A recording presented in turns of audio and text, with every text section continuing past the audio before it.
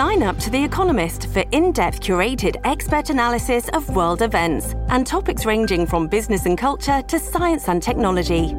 You'll get the weekly digital edition, online-only articles, curated newsletters on politics, the markets, science, culture and China, and full access to The Economist Podcast Plus. The Economist is independent journalism for independent thinking. Go to economist.com and get your first month free. This episode is brought to you by Shopify. Whether you're selling a little or a lot, Shopify helps you do your thing, however you cha-ching. From the launch your online shop stage, all the way to the we just hit 1 million orders stage. No matter what stage you're in, Shopify's there to help you grow. Sign up for a $1 per month trial period at shopify.com/special offer, all lowercase. That's shopify.com/special offer. Hello, everybody. This is Marshall Poe. I'm the editor of the New Books Network. NBN listeners like to read books and buy them. So we thought we'd tell you that right now, our friends at Princeton University Press are having a remarkable site-wide sale. You can get 50% off books, including ebooks and audiobooks, with the code 50, F-I-F-T-Y, at checkout until May 31. You can save some real money on Princeton University Press books. I encourage you to go there and check it out. Welcome to the New Books Network. 40% of Russians, so I guess about sort of 55, 60 million Russians every single day use Telegram. Telegram is like a kind of news app as well as a messaging app.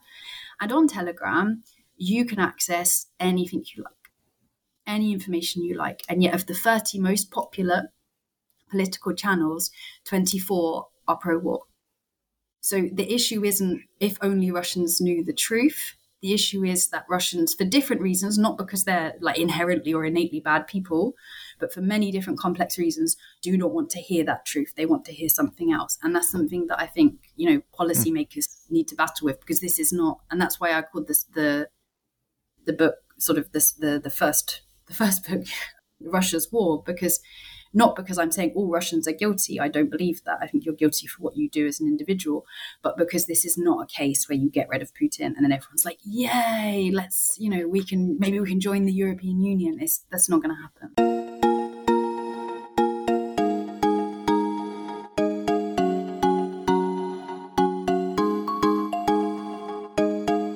Hi, everyone. This is AJ Woodhams, host of the War Books podcast, where I interview today's best authors writing about war-related topics. Today, I am really excited to have on Jade McGlynn for her new book, Memory Makers: The Politics of the Past in Putin's Russia. Jade McGlynn is a researcher in the War Studies Department at King's College London. She's the author of the book Russia's War and editor of 2 volumes on memory, politics, and history in Eastern Europe. She holds a PhD from the University of Oxford, and her research focuses on national identity, memory, media, and popular culture in Russia and Ukraine. She is a frequent contributor to international media, including the BBC, CNN, DW, Foreign Policy, The Times, The Telegraph, and The Spectator.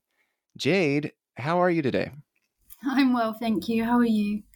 I'm really great, and this is a first for my podcast. So you're in Kyiv right now. I am. And and so you'll be the first person on the War Books podcast talking to me from an actual war zone, which is incredible. First, what are things like in Kyiv? What are you seeing? How are things there? It's summer 2023 right now. What are things like there? People are, of course, very defiant, but I was here at the end of April as well, and there was a real happiness then because they'd survived a really difficult winter. And spring was coming. But I think right now there's a lot of people have been through a lot, to put it mildly. People aren't getting to sleep. There are air sirens. I mean, most people don't go to the shelters. I mean, I go, but it's normally me and some Americans, right, in the shelter. But I think people are going through a lot, but absolutely defiant. Now, the main, well, maybe not the main threat, but what I hear in Kyiv that is especially threatening are drones. Is that correct? Yes and no. So there are a lot of drones. So, for example, not last night, but the night before, we had an attack of drones, and they shot them all down. But actually, a lot of Ukrainians or Kievans don't go to the shelter if it's drones because, well, I don't know why, they have their reasons.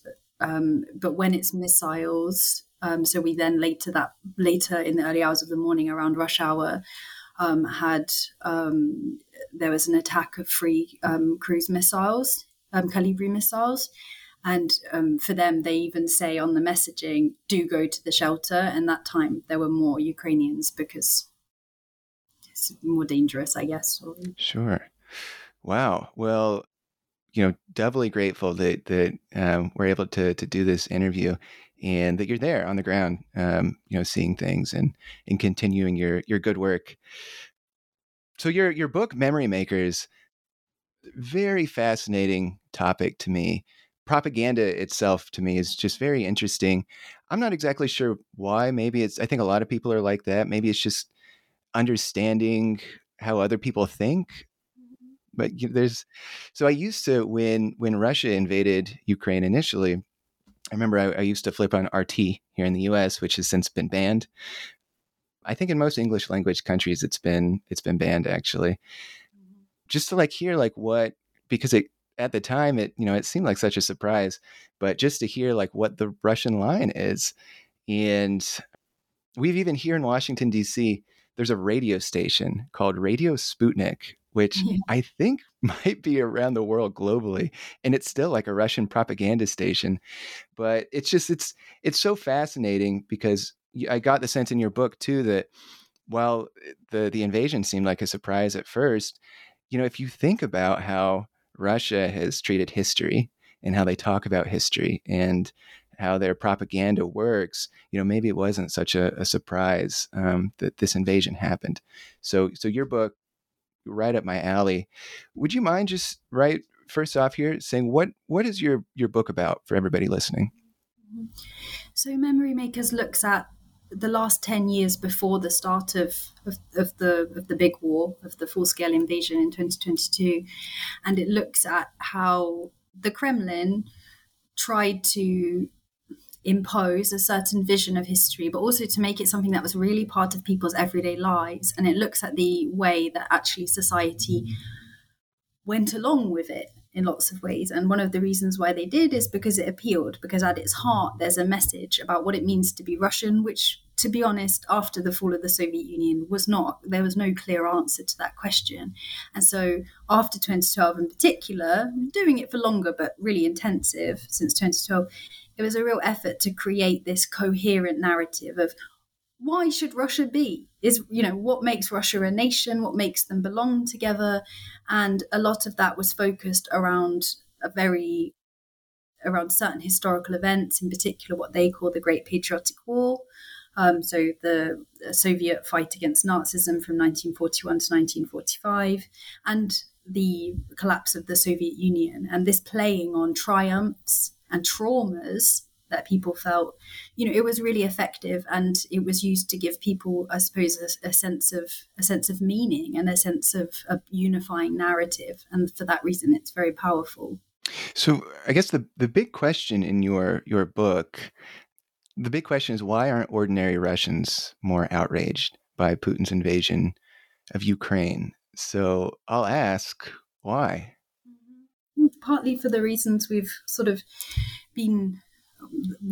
started to discuss there, because it fits within their understanding that they've had, for 8 years before the full-scale invasion, of what is happening in Ukraine. And it makes sense. So you started talking about propaganda, and of course it is propaganda, but I think often people talking about disinformation, they like to find sort of, troll factories, and they like to add up how many words about this bioweapon pigeon or this, whatever they're called, militarized mosquitoes, I think is the latest one. But that doesn't really tell us a lot. That just tells us about one kind of drop in the ocean tale. What we need to look at much more is what's in popular culture and what are the core narratives, because narratives aren't really about facts. They're about making meaning.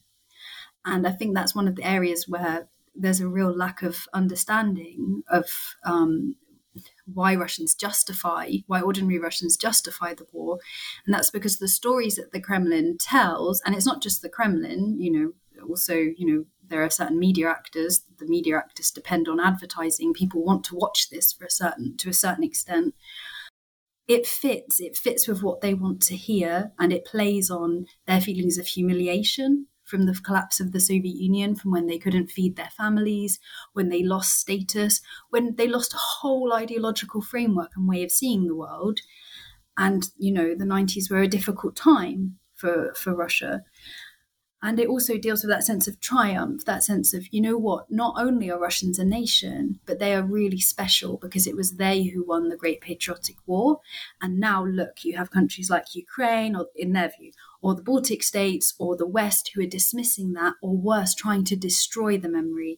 And again, the war in Ukraine started in 2014, and how it was depicted was always as, this is just like the Great Patriotic War. We, Russians, and who they saw as good Ukrainians who supported Russia, must defend the memory of the Great Patriotic War, which those fascists, i.e. Ukrainians who wanted to live in a democratic state, with some accountability for wild nepotism, they are actually just fascists who were backed by the West. They have no agency. The West has put Nazis in power. And for me, even when I speak to people, because of course, this is my second book, but in many ways it's the prequel towards my first book, because I wrote Memory Makers first.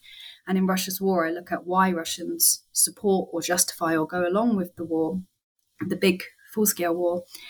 And in many ways, you just can't really separate them, because the two books, to me, certainly, of course, I can't separate them. But I speak to people who don't support the war as well, Russians, and they will still say things like they were idiots for letting fascists and Nazis take power. It's really, really very powerful. And it gives you it's almost like a menu, and you pick the bits that allow you to come to terms with, bluntly, the crimes, the awfulness, the horror that your country is committing, or to dismiss it completely. Yeah, well, let's dive into some history behind, especially with Nazism, and then I want to kind of come back to how Russians feel today. Mm-hmm. Obviously, Nazism is in all of the propaganda that I think that's fair to say, in all of the propaganda, or all of the. First of all, I want to make sure I'm using the right term. Is it fair to say propaganda? Can we call it like the Russian line? I think it's propaganda. Okay. I think sometimes I avoid that word because it makes people think that then you don't have to take it seriously. That's certainly what I found before the full-scale invasion. But ultimately, it is propaganda. I normally say narratives just because otherwise people think, well, propaganda, nobody believes in it. It's just what's said. And that's not true, sadly. Sure. That's an excellent point. Well, the Russian narrative is often packed with references to Nazism. And you talked about like winning the Great War, but maybe if you could just like start from there with how at the time the Soviet Union has made history fit this struggle against Nazism, and how that's being used today. Well, I think in many ways it also comes back to how Russia today generally remembers the Soviet Union, which is in a really de-ideologized way. It celebrates the Soviet Union, not Lenin. Lenin's bad. It celebrates the rest of it because it sees Soviet Union as a great power, as still containing that historic essence of Russia, and just like some of the Tsars did as well during the imperial period. But first of all, the Great Patriotic War is not World War II. The Great Patriotic War is just focused on the Nazi invasion of the Soviet Union in June. So 1941 to exactly 1945. And that's important because then you don't have to deal with the Molotov-Ribbentrop which is awkward to say the least for the narrative. Though they do address it sometimes. They find ways of justifying it. But this is a narrative where basically what you have when you strip it all back is the West invades Russia, because often the Soviet Union is conflated with just Russia. And Russia fights back, and it has help, from some of the other national Soviet republics, and those people are good. But it also has sort of nationalists who betray Russia. It doesn't talk about its own collaborators, just about other people's. And within this, there's a real focus. So you said earlier about how prominent the Nazi narrative is, and it's true, but that is mainly in propaganda for the West. It is still there in domestic propaganda, but it often will call Ukrainians banderivtsi, and this is a reference, well, banderovtsi in Russian, sorry, banderovtsi in Ukrainian. And this is a reference to a man called Stepan Bandera, who himself actually spent most of the Great Patriotic War in Auschwitz, but was the leader of a nationalist, of a particularly radical wing of the nationalists, some of whose followers took part in the Holocaust and in massacres against Poles who lived in Ukraine. And this has been a core element, not just since 2014, actually, but much sooner, to dismiss Ukrainian identity as something that is just reduced to, these particularly extreme nationalists who lived during a bluntly very horrific time following the Holodomor, following World War II on Ukraine, which was, not like the World War II Britain or America experienced. And to reduce, people who essentially really just want accountability or to, take part in what they see as kind of European democratic values, to reduce them, to make it as if there's something wrong, there's something diseased with Ukrainian identity. It's just extremist and neo-nationalist. And the only legitimate Ukrainian identity is that of people who understand they're just Russians' little brothers and that they should be in unity and kind of subjugated, really, to Russian needs. And that's where this element is important. But a key role that's played here is so-called memory wars. So, for example, the taking down of statues,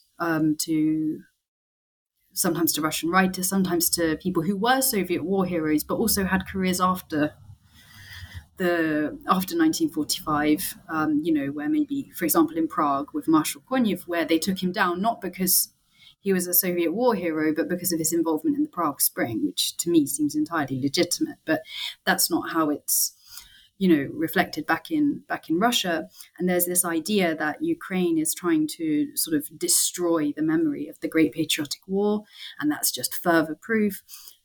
And it sort of makes sense when you come back to the de-ideologization of the Soviet Union, because really what you have is, if there's no essence where it's an anti-fascist struggle against Nazi Germany, really what Russia means when it says we need to restore the post-world order, we need to restore the primacy of the memory of World War II, is it means it wants to go back to a Yalta world order, the world order decided at Yalta, where essentially it controlled what happened in most of Eastern Europe. It had the right to sort of do what it wanted. So in a very weird roundabout, in a weird to Western audiences roundabout way, what you have is Nazis are simply people who do not like Russia.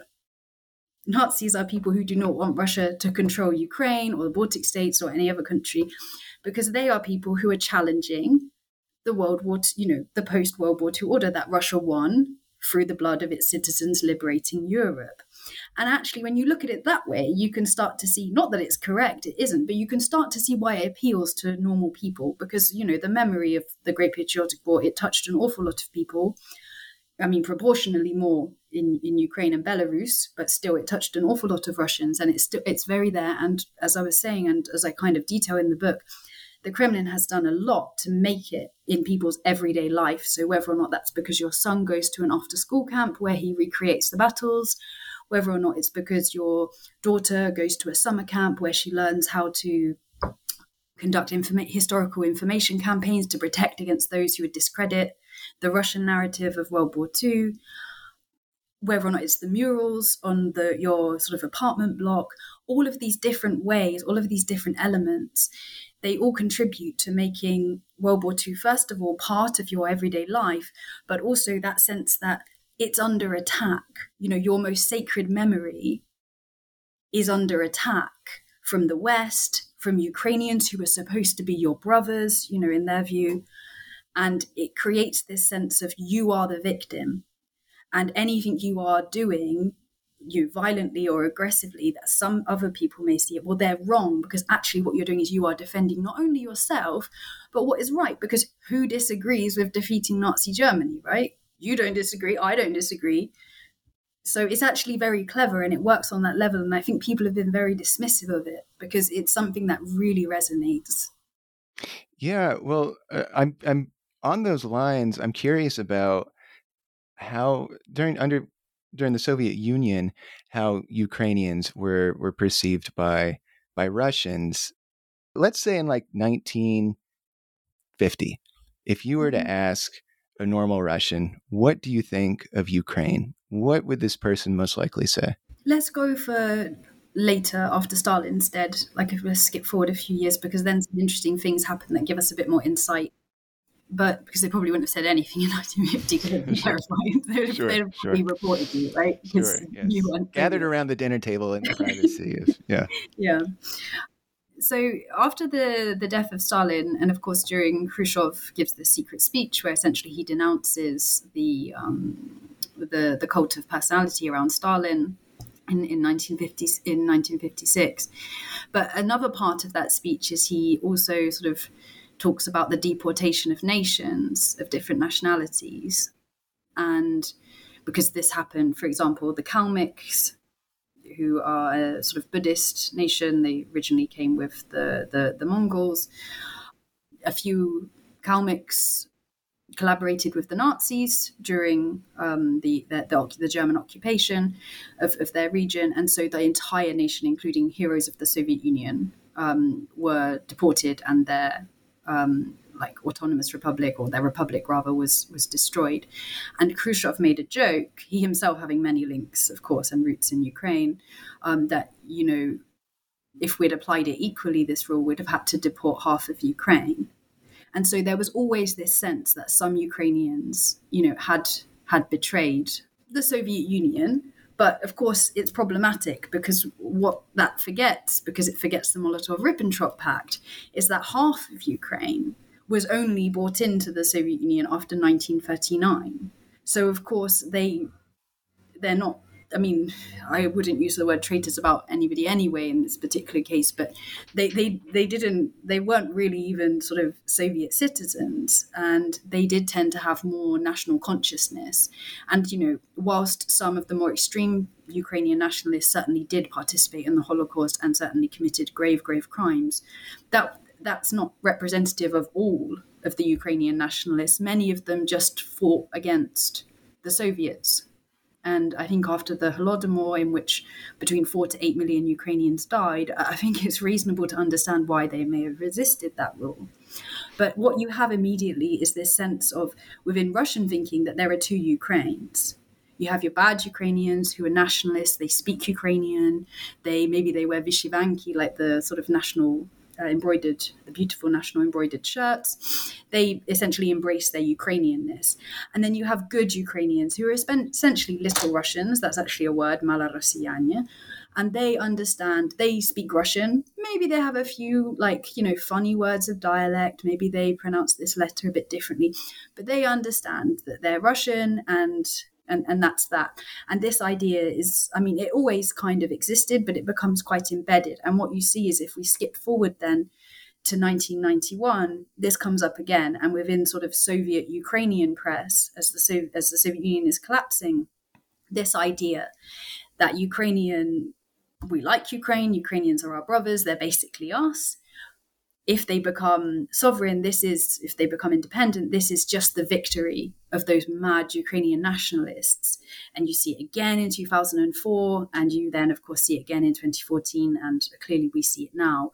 And so it's this idea that Ukraine has betrayed Russia. And historically as well, because there's, of course, the Battle of Poltava, where Mazepa switches sides, who was the head of he was the hetman, and he, of the sort of Cossacks, and he switched sides, stupidly for him, as it turned out, and supported King Charles of Sweden. And so this comes up a lot. And even now, I was just reading an article the other day, an RT in Russian, talking about Mazepa, and that you have Mazepa's Ukraine versus, I can't remember, but it was, some other sort of Ukrainian who was deemed appropriate. So most Russians, if they talk about Ukrainians, certainly before 2022, even still, it was, of course, we like Ukrainians. They're us. They're our family. You don't understand as a Westerner.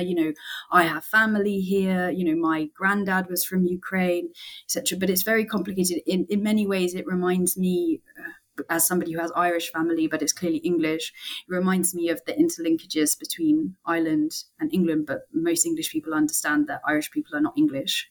At least now we do. Anyway, it took a while. Well, let's jump ahead a little bit to the collapse of the Soviet Union, and I'm curious about how like the memory politics machine kind of gets going as it relates to Ukraine. So maybe you could just walk us through, like, since 1991, how have feelings from Russia, the Russian government, how have things changed, and how have they shaped history to fit a more these are Nazis type of narrative? Well, I think as well, a key part, I'll walk through it, but I think also another key part to bear in mind is that nostalgia for the Soviet Union, because they're very interlinked, and this idea of kind of restoring. So in 1991, what you have is Yeltsin really trying to kind of create a post-Soviet Russian identity where there really isn't one, because, Russia is quite difficult to, Russia has rarely been a nation state. There's the sort of famous quote that, Britain has an empire, or had, but Britain has an empire, Russia is an empire. And that sort of sums it up. So it was quite difficult. But Yeltsin tried to almost externalize the Soviet so that Russia did not, Russia was not equated with the Soviet Union. And he failed at that. He failed because people did still, relate to the Soviet Union, and in particular, when it came to the Great Patriotic War. And so when Putin comes in, he almost immediately restores the Soviet national anthem that Yeltsin had got rid of, obviously with some new words, but essentially it's the same thing. And certainly from 2005 as well, he starts to really go quite heavy on the Victory Day parades, which are celebrated on 9th of May, but under Putin, actually to a certain extent under Yeltsin as well, but less so, become a really big thing. And, George Bush is there, Tony Blair is there, which, feels insane to think of now, UK, but watching Russian tanks on display, but there they were.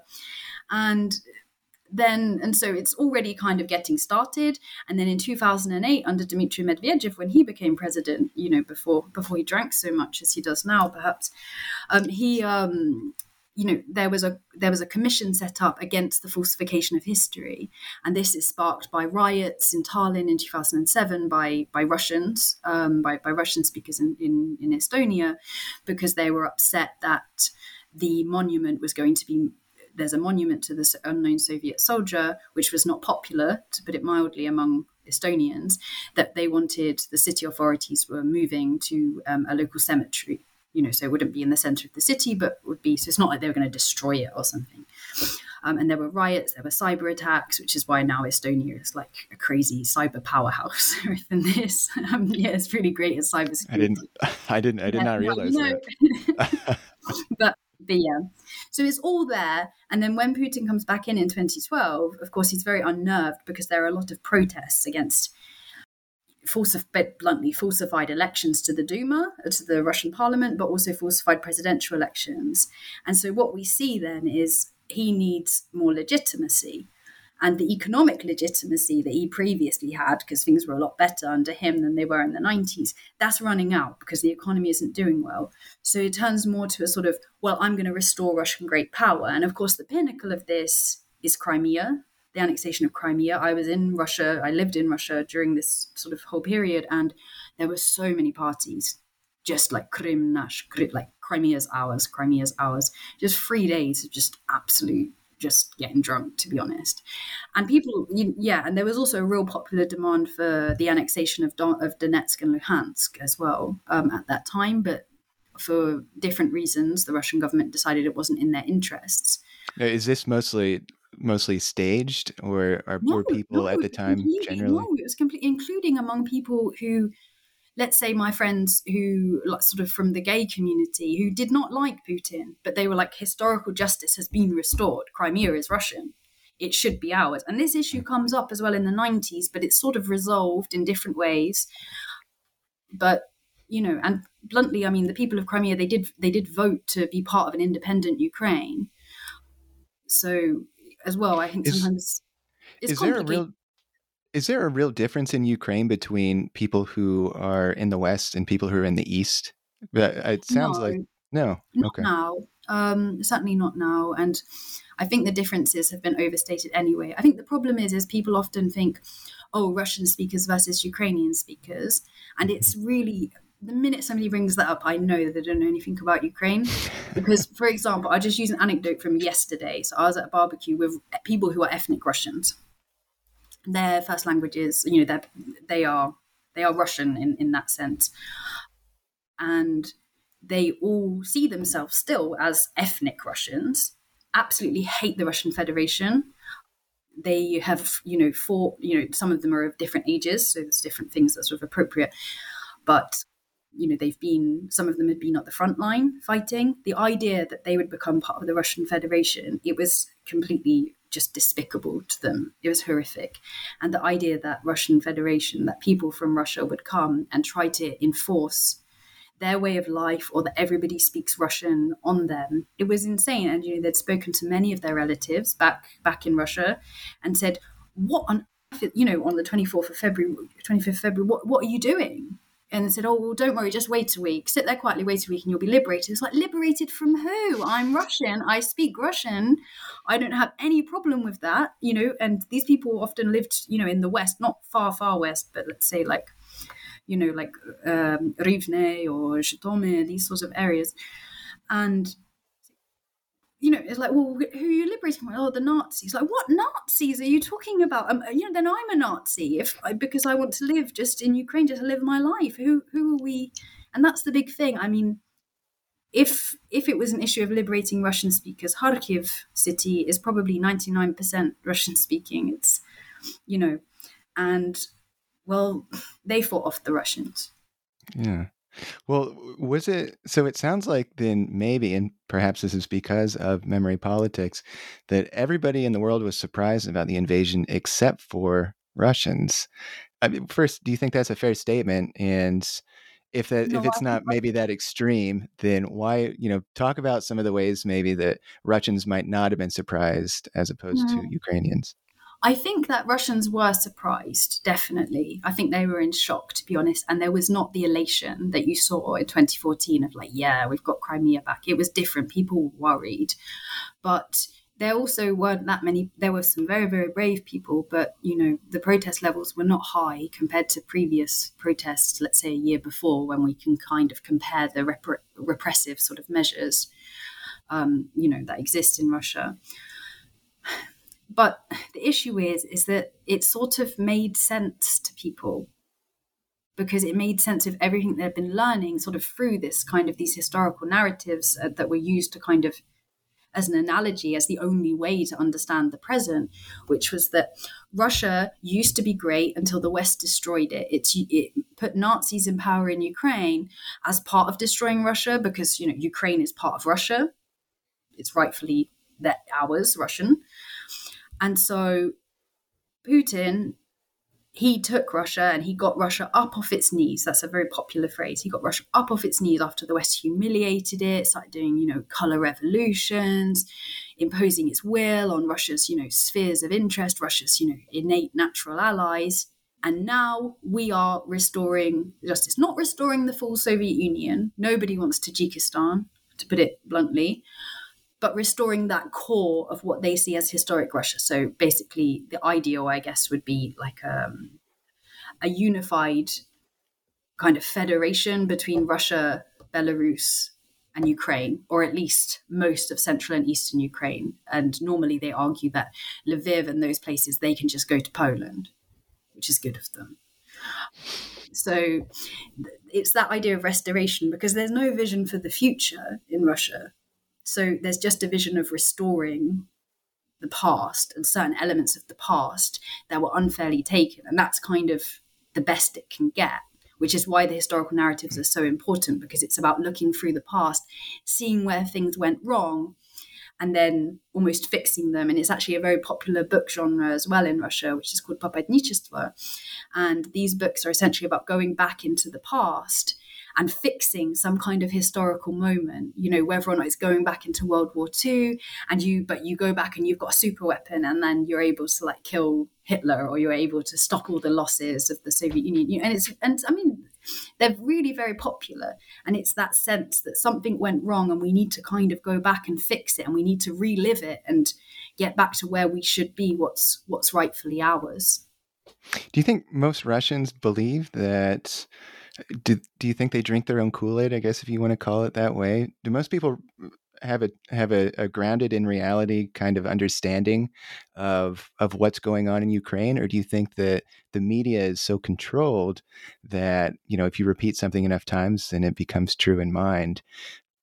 Are most people, do you think, in their living rooms like, yeah, that's what they're saying on TV, but there's no way that that's true? Or do you think most people actually believe a lot of these narratives?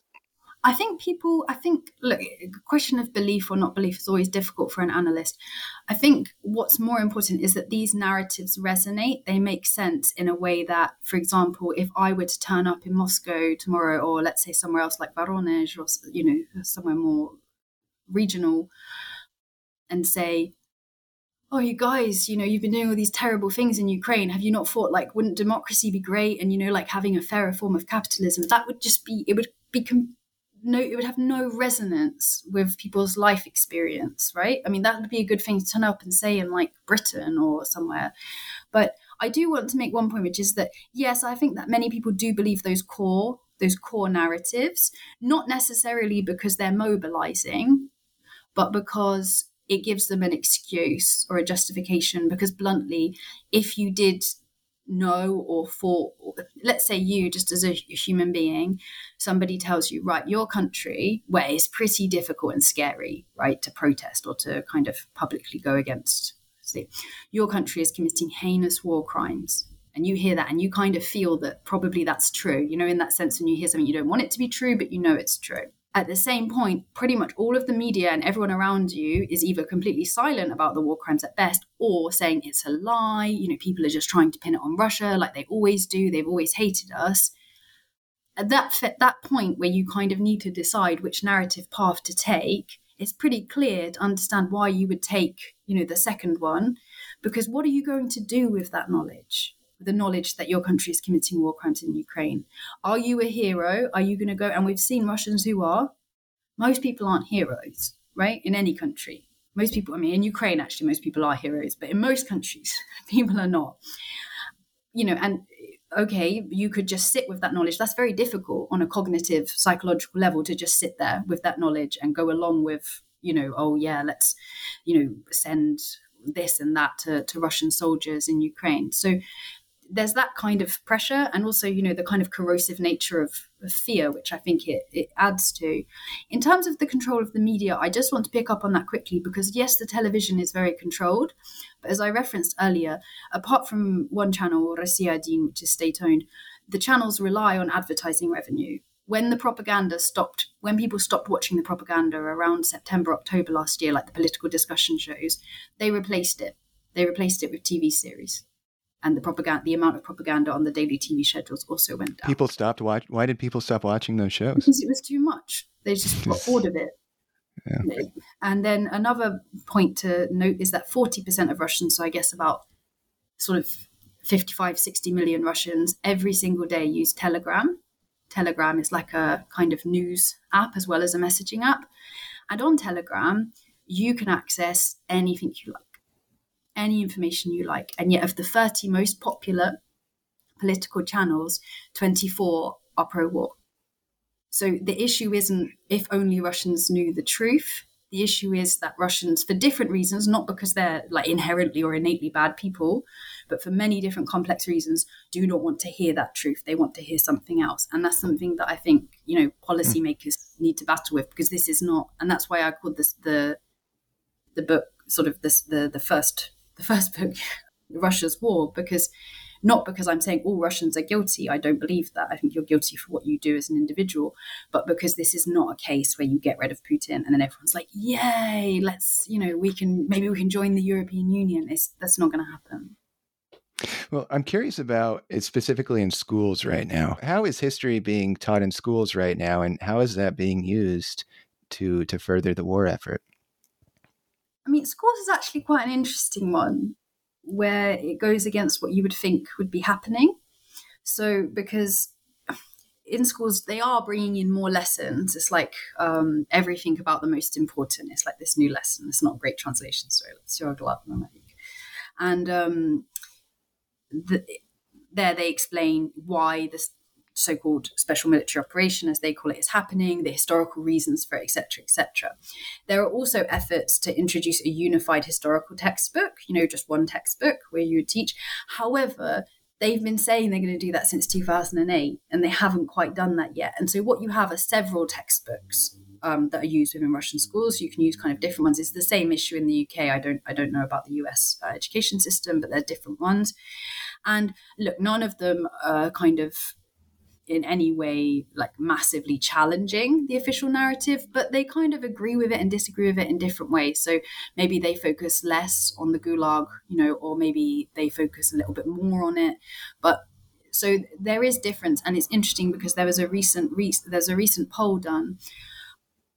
Maybe it was done just before the war, actually, the full-scale invasion, and it showed that Russians very much support the government's sort of patriotic history line, but they don't feel that it should be taught in schools, or not as many feel that it should be taught in schools in that way. They do feel there should be a bit more critical engagement with history because that's like an academic setting. And broadly, the government has kind of gone along with that. Like I say, it does appear to be changing. But the interesting thing is, whilst that's true for schools, it's kind of a little bit more nuanced picture. When you look at extracurricular activities, and many, many Russian children do extracurricular activities, for example, Yunarmia, Young Army, where you have 1 million young Russians. And then it used to be for sort of slightly older ages, and now it starts from, I guess, the equivalent of like first grade in the US. They've now expanded it. And the history they learn there, these are essentially fascistic organizations. They are about mobilizing children, about bringing them up, on these kind of historical grievances and threats. You also have military history clubs where children go and they wear the uniforms of the Red Army soldiers. They bring all of this equipment out from museums, and then they make them go on marches like their forefathers went on marches. And there are many, many sort of extracurricular projects, including as well, there's a lot of films, like blockbuster films about history, because bluntly, most people in most countries learn more about history from TV series and films and maybe kind of, different elements like this than they do from their history textbook. And I think the Kremlin has understood that. So it doesn't, the history textbooks, they're almost kind of not the place to look, because they give us a bit of information. What's more interesting are the different kind of these sort of multimedia exhibitions about history, these kind of like flash mobs about this or that, these after school clubs that are really often quite fun. People have like little uniforms, their summer camps, these are bonding memories for people that they're going to grow up and remember when they all recreated, I don't know, like, the Battle of wherever. And I think again, like this sort of popular culture element, it's really hard to measure, right? Which is often why people don't want to talk about it. But it's there. It's been there since 2012, especially since 2014. There was a directive, from Putin at a meeting in 2012 to create living forms of patriotism when you're speaking to youth organizations, like the heads of different youth organizations. And then they've gone off and they've done it. And these have been around for a while. And, I think it's going to be really hard to dislodge, because they're now part of people's childhood. Yeah. It's so interesting that you bring that up. I interviewed an author a while ago, and she wrote a book. Now, I know it's like the Nazi comparisons, like those, Nazi Germany is a different time than where we're in now. And that's important to recognize. She wrote a book about her father, who was forced to be a soldier in Hitler's army. He was in the Hitler Youth.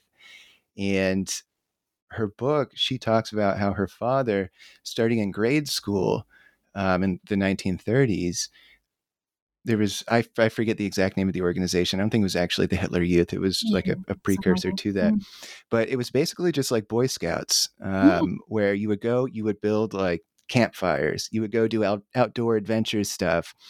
Except it was also kind of tinged with, leaders in these groups who were like, okay, now this is all possible because Hitler, the leader of our country, has like made us all great and empowered us to live on the land and stuff like that. And I'm as you're talking, I'm reminded of that conversation I had, because the similarities are really striking. I agree. And I think it's okay, this is not like a sentence I say all the time, or maybe that people hear all the time, but I was speaking to Himmler's great niece Wow. a couple of months ago. Yes, never heard that. No. And she was saying about how, because we were talking about sort of my book, and obviously, there are similarities, but, it's not clearly, it's a problematic analogy on many levels. But she was talking about how she finds it really fascinating because, of course, everybody wants to ask about her great uncle, but to her, the more, Heinrich Himmler, but to her, the person who's more interesting is her nan, who actually, at home was her great aunt, because at home she was quite a liberal person in terms of how she brought up her kids, was kind of like easygoing. She didn't ever really talk about all of these elements, and yet she was married to Heinrich Himmler. And it was just that element of like, what happens to ordinary people? And I think, we often like to almost like pathologize certain things. And the idea that if you don't make them kind of totally pathological, like what happened to the German people and what differently, but, maybe happened to Japanese people, or what happened to, kind of what happened, those processes and how they came to justify such horrors. And similarly, what's happening to Russia, there's an attempt to be like, oh, well, there's something completely wrong with them, and they're not like human beings. But that's not that's not how we would act. That's not how this is something specific to their culture. And people try to find all these kind of historical determinism, which makes me laugh because it's quite similar to Putin. Trying to find this historical essence. But of course, it's broadly nonsense, that approach, in the sense that, yes, there are clearly sociocultural kind of impacts, that certain histories and learned behaviors have. But broadly, when I was looking at when I was writing Memory Makers, I'm sorry, but I saw, many, many similar patterns, in Britain, in the US, in pretty much in every single country. It was just the extremity. And that's not to dismiss the importance of something, being of the extremity, but you see a lot of these practices everywhere, and I understand why people don't want to see themselves in Russians, particularly right now, but I kind of think we have to, because otherwise we're not going to understand how they got there. People say to me like, oh, how do people believe all of this like World War II stuff? Do they believe it? And I think, let's say a Briton says it to me, and I think, okay, but quite a lot of Britons, let's say during Brexit or leaving the European Union, reacted quite angrily when, let's say, Germans would criticize them, because they would say things like, oh, well, my grandfather never gave in to the Germans. And it's pretty obvious what they're referencing. They're obviously referencing World War II, or like, oh, well, we stood alone in 1940, we can stand alone again, and all of this. And it resonated with people. It doesn't matter whether or not the history, that interpretation of history is a fair one. It doesn't matter whether or not it's appropriate to apply it as an analogy. Maybe it does, but what's interesting to me is that it resonated with people. And it kind of confirmed them in a certain political view. I'm so glad actually you brought that up, because I thought a lot reading your book. So I grew up in a very conservative small town in America during the Iraq War invasion. Oh, okay. And again, these are similarities. It's not the same situation, but just thinking about how when I was growing up, people were normal people who are like, yeah, like I'm a patriot, so I support our troops and I support them being over there, and I want them to be protected. But it's a very kind of murky thing, because does that mean that they believe in what we were doing? So I thought a lot about that actually when I was reading your book. I think it's really important, because it's that sense of my country, right or wrong, that I think makes sense to a lot of people. And perhaps I think Americans, maybe things are changing now in terms of the political landscape, but Americans, generally are quite patriotic. I think the idea of sort of my country, right or wrong, that's something that resonates there. And another one is in Russia is sort of, well, now we've started, we have to finish. It's a sense of, look, I wouldn't have started this war, but since we've started it, if we don't win, then we'll have to pay reparations, like we'll be seen as we'll be stigmatized, it will be a nightmare. So, even from people who maybe didn't support the invasion at first, they kind of now are like, well, I'm Russian, I'm stuck with this country, it's my country. And so what happens? But yeah, and also that sense of, I've spoken particularly with some more prominent analysts where you can see that they know that the invasion is just a total disaster for their country's national interests, for Russia's national interests. But they it's also a way of allowing yourself not to think through those hard questions, right? That are big questions of, okay, like, should my country be doing this? How could I be using my platform or, my own my individual responsibility to stop them doing this? Because you just say, do you know what? My country's at war. I'm a patriot. I support my country. You almost kind of allow yourself the right to not ask those questions. But again, as disastrous and as wrong as I think the Iraq War was, I don't think that there is a comparison with what's happening now beyond, some of the attitudes and some of the ways that people's minds work. Yeah, absolutely. Well, a question I've actually got for you that's a little bit more recent in the news with Russia and Ukraine is the Prigozhin mutiny. Oh, yeah. And I listened to the speech that Vladimir Putin gave. I think he gave two, but the first one he gave. Mm-hmm. And we've been talking a lot about World War II, but I thought it was very curious that he actually invoked World War I in his so speech. 1917. Yes, and I'm curious, as somebody who has written a book about politics of the past, first, what is the Russian view of World War I now, and how true is what Putin was saying? Tell me a little bit about your thoughts on his reference in that speech. Sure. So World War I is very interesting in Russia because generally it's been completely sort of forgotten because it comes, like you have the revolutions in 1917, and then you have like this horrific civil war that lasts until sort of 1921, 1922. So it's often kind of submerged just within all of that. And when Putin came to power, one of the first things he tried to do was almost to bring together like the whites and the Reds, if you can call it that. So he went and he unified the Russian Orthodox Church abroad, set up by white emigres, so those who fought, against the communists, and he unified it with the Russian Orthodox Church at home, and that was a real priority for him.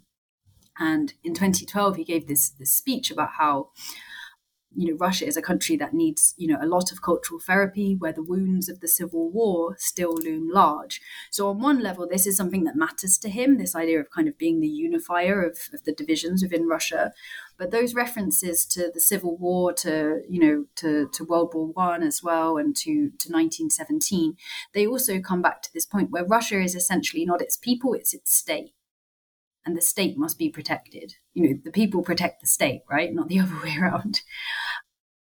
And that's an important kind of political lens, but also, and this is where this is more my interpretation, my kind of analysis of it based on reading a lot of these historical texts and speeches over the years. The references to 1917, they were also designed to play on Russian fear of state collapse, because Russians had, in the last century, Russian state collapsed 3 times. That's a lot of times for a state to collapse. And there's a real fear. So it's like, just at least don't let it be worse. And that's a real trump card that Putin has. Because first of all, I found it really weird he was saying these things, because normally he says, oh, look, you have stability with me. So I was like, why is he bringing up 1917? Because the Wagner threat, it wasn't as serious as 1917, right? Or state or times of troubles, when the Poles invaded, in the sort of the 1600s. But actually, the more I think about it, the more it really does make sense, because he's invoking that fear in the same way that he invokes certain traumas, like of the 1990s, of the Soviet collapse, as this is what happens if you don't support me, if you don't support the state. And that is a very powerful emotion, because most people just don't want it to get worse. Most Russians. Yeah. And well, I wonder, I actually read before our interview a piece, an interview you did with CNN talking about the mutiny. Since it just happened, I'm curious, how do you think things we just talked about World War I, but post this mutiny, how do you think memory politics are going to change in Russia? Do you think World War I is going to get invoked more often? Do you think that history might be looked at differently because now people are rising up against, well, if you want to call them people, they are people, but what I'm saying is like, there's not like, there's not like a popular movement. Sure, but yeah, I know. It seems like there's not a popular movement rising up right now against Putin. There is the leader of a mercenary group. But how do you think things are going to change in Russia after this point? I'd be surprised if they change dramatically, because I think pretty much all of Putin's history, politics, and use of history comes down to three things, which is the Russian state must be strong. Russia is a great power, with this role like in the world, to project its power. And Russia has a separate kind of civilizational path from that of the West. So I think those core points, when you kind of boil them all down, will still be there. But I think we'll increasingly see much more focus on state collapse and on the threat of kind of historic state collapses, and why Putin is such a great leader, because unlike Nicholas II or unlike Gorbachev or whoever, he won't allow that to happen. And we're already starting to see that narrative emerge, like on the Sunday talk shows, for example, and the news discussion shows that, if Putin had been there in 1917, then none of this would have happened. So again, that invocation of trauma to suggest that Putin is almost healing it. I think we'll see. Is that generally how television programs speak about Vladimir Putin as kind of the fixer of all things? Yeah. Yes. It's funny, just because it's slightly off topic, but it's just because I'm in Kiev and I used to travel between Moscow and Kiev quite a fair bit, often via Minsk, right? Because you couldn't fly directly after 2014. And I remember I would obviously watch Russian TV in Russia, watch Ukrainian TV, in Kiev. I remember coming back to Kiev from Moscow, and I'd so used to how Russian TV spoke about the president, in these kind of these tones, like he's an absolute Tsar, and everything's like, Putin did this for the people, Putin has allowed this to happen, thanks to Putin we got XYZ, all of this. I came back to Kiev, I put on TV, there's some political satire as Poroshenko as president, and they had a picture of Poroshenko's head on some kind of mad dog, and they were completely satirizing him. And I was really shocked, I was like, oh wow, you can speak about your president in that way. And I was like, this is good, this is amazing, that's how you should be able to speak. That says a lot about, sure, not just your attitude towards power, but also your attitude towards yourself, as a citizen. Sure. And yeah, to me, that kind of crystallized differences that I'd already noted, but, really, it crystallized. Well, with Memory Makers, what are you hoping that readers take away after reading Memory Makers? Yeah, I think there are a couple of points, one of which we kind of already touched upon, which is that, okay, maybe 3 points. So the first one we've already touched upon, which is that Russia, this isn't something pathological about Russia. This is something that happens in all countries. And unfortunately, it's an increasing tendency towards this sort of historical narcissism. And we should look at Russia as an example of where it leads. If you start to mistake your identity with a certain view of history and restoring that kind of historical grievance, because it doesn't lead anywhere happy. Secondly, I would say that it matters. This is not just kind of some propaganda line, as many people used to try to convince me when I was doing my PhD on it. And I was like, no, you don't understand. This resonates. This works for people. And I think that kind of sort of historic mindedness, in the same way that we study kind of other countries' doctrines, I think we need to study other countries' understandings of the past, particularly past wars and past events, much more, in order to understand how they view things. Because, World War II is not the Great Patriotic War. The collapse of the Soviet Union is not that in Russia. Instead, it's, when America destroyed the Soviet Union. And that's important, in terms of how they then formulate their relations, their view of the world. And then thirdly, I think, and maybe this is a slightly more academic point, so please forgive me, but I think this argument that I make around cultural consciousness, that sense that Russia has this unique access to historical truth because it's more in touch with its traditions, with its kind of innate values, and And with its history, it pays more attention to its history, unlike the kind of godless West, which has been culturally colonized by, and this is, I mean, I'm quoting their national security strategy from 2021, so this isn't some kind of niche media thing, culturally colonized by America and is now trying to destroy Russian culture. Because I think that narrative has, or that way of viewing the world, I think it has legs, to be honest with you. And I think it could be appealing beyond, well, I think it is appealing beyond just Russia. So again, I think not seeing this as Russia is the extreme example from which we should learn. And I guess, I suppose, in an era of kind of identity politics, is perhaps inevitable that their history would start to take on this kind of ideological role almost. Yeah. Well, Jade, this has been such a fantastic interview. I've learned so much. I hope everybody else learned so much. What are you working on next? You seem to have a pretty prolific output here. What's around the corner for you in terms of your writing? I mean, I think it's just because I always kind of worked on this, and then everybody was like, why are you working on something so niche? And then obviously in 2022, people were like, oh, okay, it's not niche. I was like, yeah, I did. But I mean, it's a tragedy, I think, when one's research becomes this relevant, unfortunately. But in terms of next, at the moment, I'm doing a 6-year research project on Russia's use of history in its foreign policy narratives towards, countries in like Africa, certain countries in Europe. So not towards those countries who used to be part of the Soviet Union. And I'm also working on a book about, oh no, I'm sorry, I'm not allowed to say. Oh, okay. Well, we can keep it as a first day, yeah. We'll keep it as a cliffhanger for the audience. Well, if folks want to follow you, if they want to stay in touch with your work, are you on social media? How can people stay in touch with what you're doing? Yeah, I have Twitter. It's at, if Twitter still exists by the time this comes out, it's at Dr. Jade McGlynn. So all one word. Wonderful. Well, Jade McGlynn, Memory Makers, The Politics of the Past in Putin's Russia. Go buy a copy. Go check it out from your library. What a fascinating book. And Jade, thank you so much. Thank you.